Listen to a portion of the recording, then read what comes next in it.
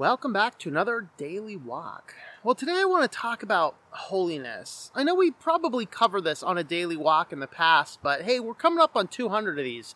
I think a couple of repeat sections are good, especially when I come across information as I've been reading through a series of books. I have 100 or so books on my shelf that I've been collecting of books to read sometime. And I look at this going, man, this shelf gets higher and higher. So this year I said, I'm going to start getting a lot of these books off this shelf. And I've actually taken care of about half of them this year so far. And this week I've slowed down, maybe because I'm reading a book that's just not exciting me much. So it might actually be a book that I'm like, okay, we're just going to stop halfway through. It's been like 2 weeks now. I can't get through it. I usually finish a book in a week. Maybe it's just busyness, whatever else. But I did want to talk about holiness because several of the books that I've read in the last couple weeks dealt with the issue and matter of holiness. Probably one of the most definitive books, of course, if you're looking for teaching outside the Bible, one of the better definitive books is the book by the philosopher theologian R.C. Sproul called The Holiness of God. And if you can get a chance to read that, that really is a fabulous book. Now, in classic R.C. Sproul fashion, he doesn't go into it in as much depth from the biblical verses as much from a philosophical, which is one of the reasons I can never really get into R.C. Sproul. I really want to understand the scripture, not the philosophy behind things. Albeit his conclusions are very biblically sound, that are confirmed by my knowledge of Bible study, which is good. All right. But I read one from MacArthur on holiness as well, and I don't have that one in front of me. I think I dropped that off at one of the community libraries in town, so hopefully somebody's picked that up and is reading that around town here. And the one, I just read this one a couple weeks ago, and this is from Erwin Lutzer, Why Holiness Matters. And what I liked about Lutzer's approach is he looks at holiness and he starts out with definition. Biblically, the word holiness, when applied to God, is relatively easy to define, but difficult to grasp. For him, it refers to his separateness. As theologians put it, God is wholly other, meaning he is transcendent, entirely beyond us and unlike us. In addition to separateness, it means purity, light without a hint of darkness, perfection without a hint of defect. Holiness is the only attribute of God which is repeated 3 times when the creatures worship him. Holy, holy, holy, the angels cry in Isaiah 6:3. And in heaven we will hear the same refrain as we fall down in worship. Holy, holy, holy. And that is a very good definition. That is indeed what holiness means. Okay, holiness means to be separate. It means separating yourself from the world. The Israelites and all of their weird laws and customs and diets had to do with separating themselves from the culture. And that is really what holiness is. It's a difficult concept for us to apply actively in our lives, being sinners, even though we come to Christ. We are theologically imputed with righteousness. We are seen by righteous by God, but here on earth we still do have a sin nature which wages war. Now, as we live out our life through the principles of sanctification, we'll get to that in a bit, we should become closer and closer to holiness, closer and closer to becoming more Christ-likeness in what we are doing. Now, the last book, and this is the one I'm reading right now, which I'm just not excited about, and this guy here is a person I really liked a lot of his early stuff, but now that I'm getting down to 20 years into theology, 20 years into studying, and he himself has kind of compromised his gospel for the purpose of growing. I liked his stuff way back before Rick Warren was a household name in Christian circles.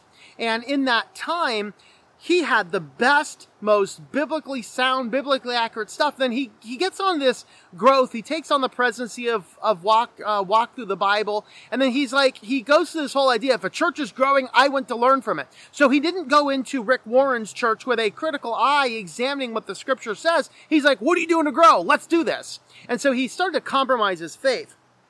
So this is the book, God as He Longs for You to See Him. And I remember having the sermon series and thinking it was okay, but nothing seriously to write home about. But I'm reading this book. I'm just having a hard time getting through it because of some of the definitions. Oh, by the way, look at that. Rick Warren endorses the book. How exciting. This is how he defines it, which he doesn't even take the time to define holiness. He borrows from A.W. Tozer. Here's the, quote, quick definition of holiness. Quote, we know nothing like divine holiness. It stand apart, unique. I think that means it stands, but it stand apart, unique, unapproachable, incomprehensible, unattainable. The natural man is blind to it.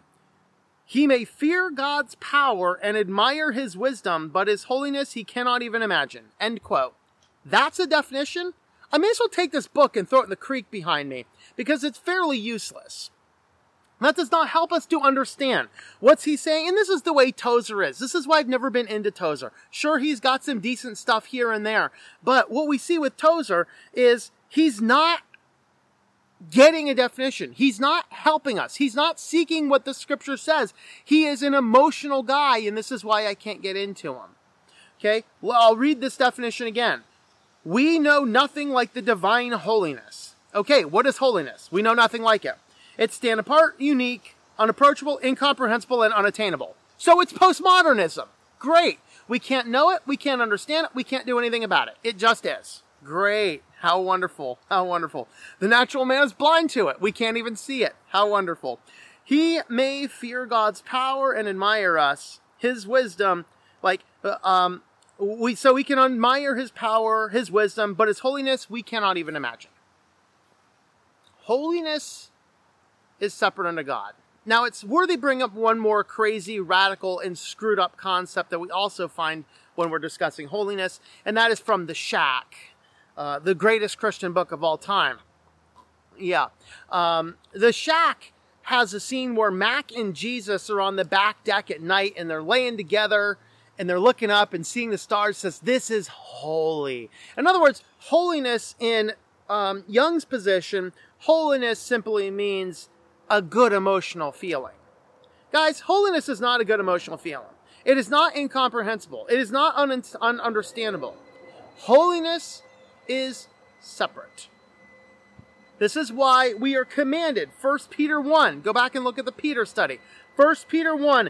Be holy, for I am holy. An implicit command. Clearly, Peter is not going to give us an implicit command to be holy if the definition of holy is unattainable and unknowable. That is insane. Now, God is the highest holiness. Isaiah 6:3, where I said the angels singing, holy, holy, holy is the Lord God Almighty. Okay, there's nothing else above it. We find a similar reference in Revelation 15:4. Nothing else above it. It's just holiness. To us, holiness is to achieve separateness from the world. In other words, repentance. The living application of repentance is the best definition for a Christian seeking holiness. That's what we're commanded to do. This is the process of sanctification. This is what is at the hinge pin at the corner of my ministry at Our Walk in Christ because it is so neglected in our modern view. Our modern view is so concerned with getting people to accept Jesus, and then we just shove them into a pew and forget about them once they're here. Great. We've got them to say a prayer. Let's move on to the next guy. No. The Christian disciplines are important.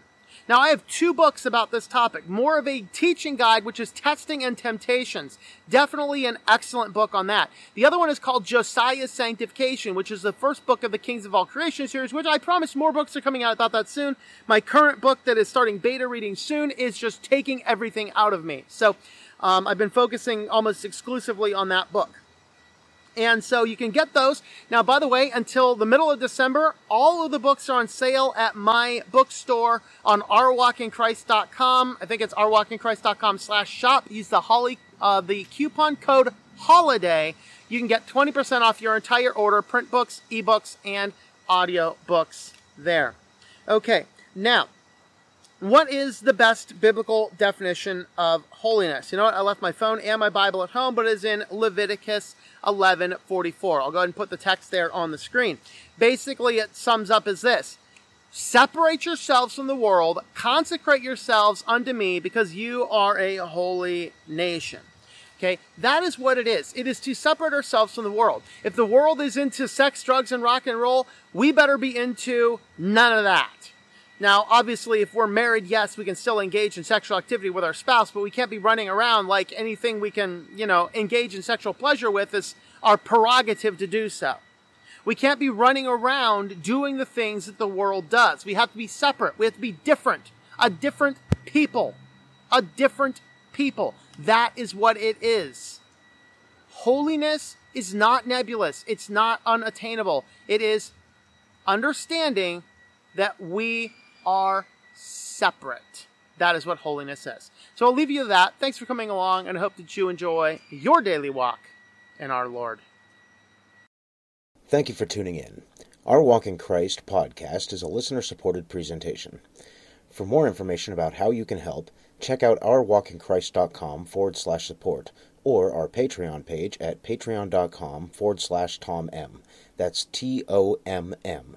Digital and paperback books are available on several online bookstores or at our website. Once again, the website is ourwalkinchrist.com.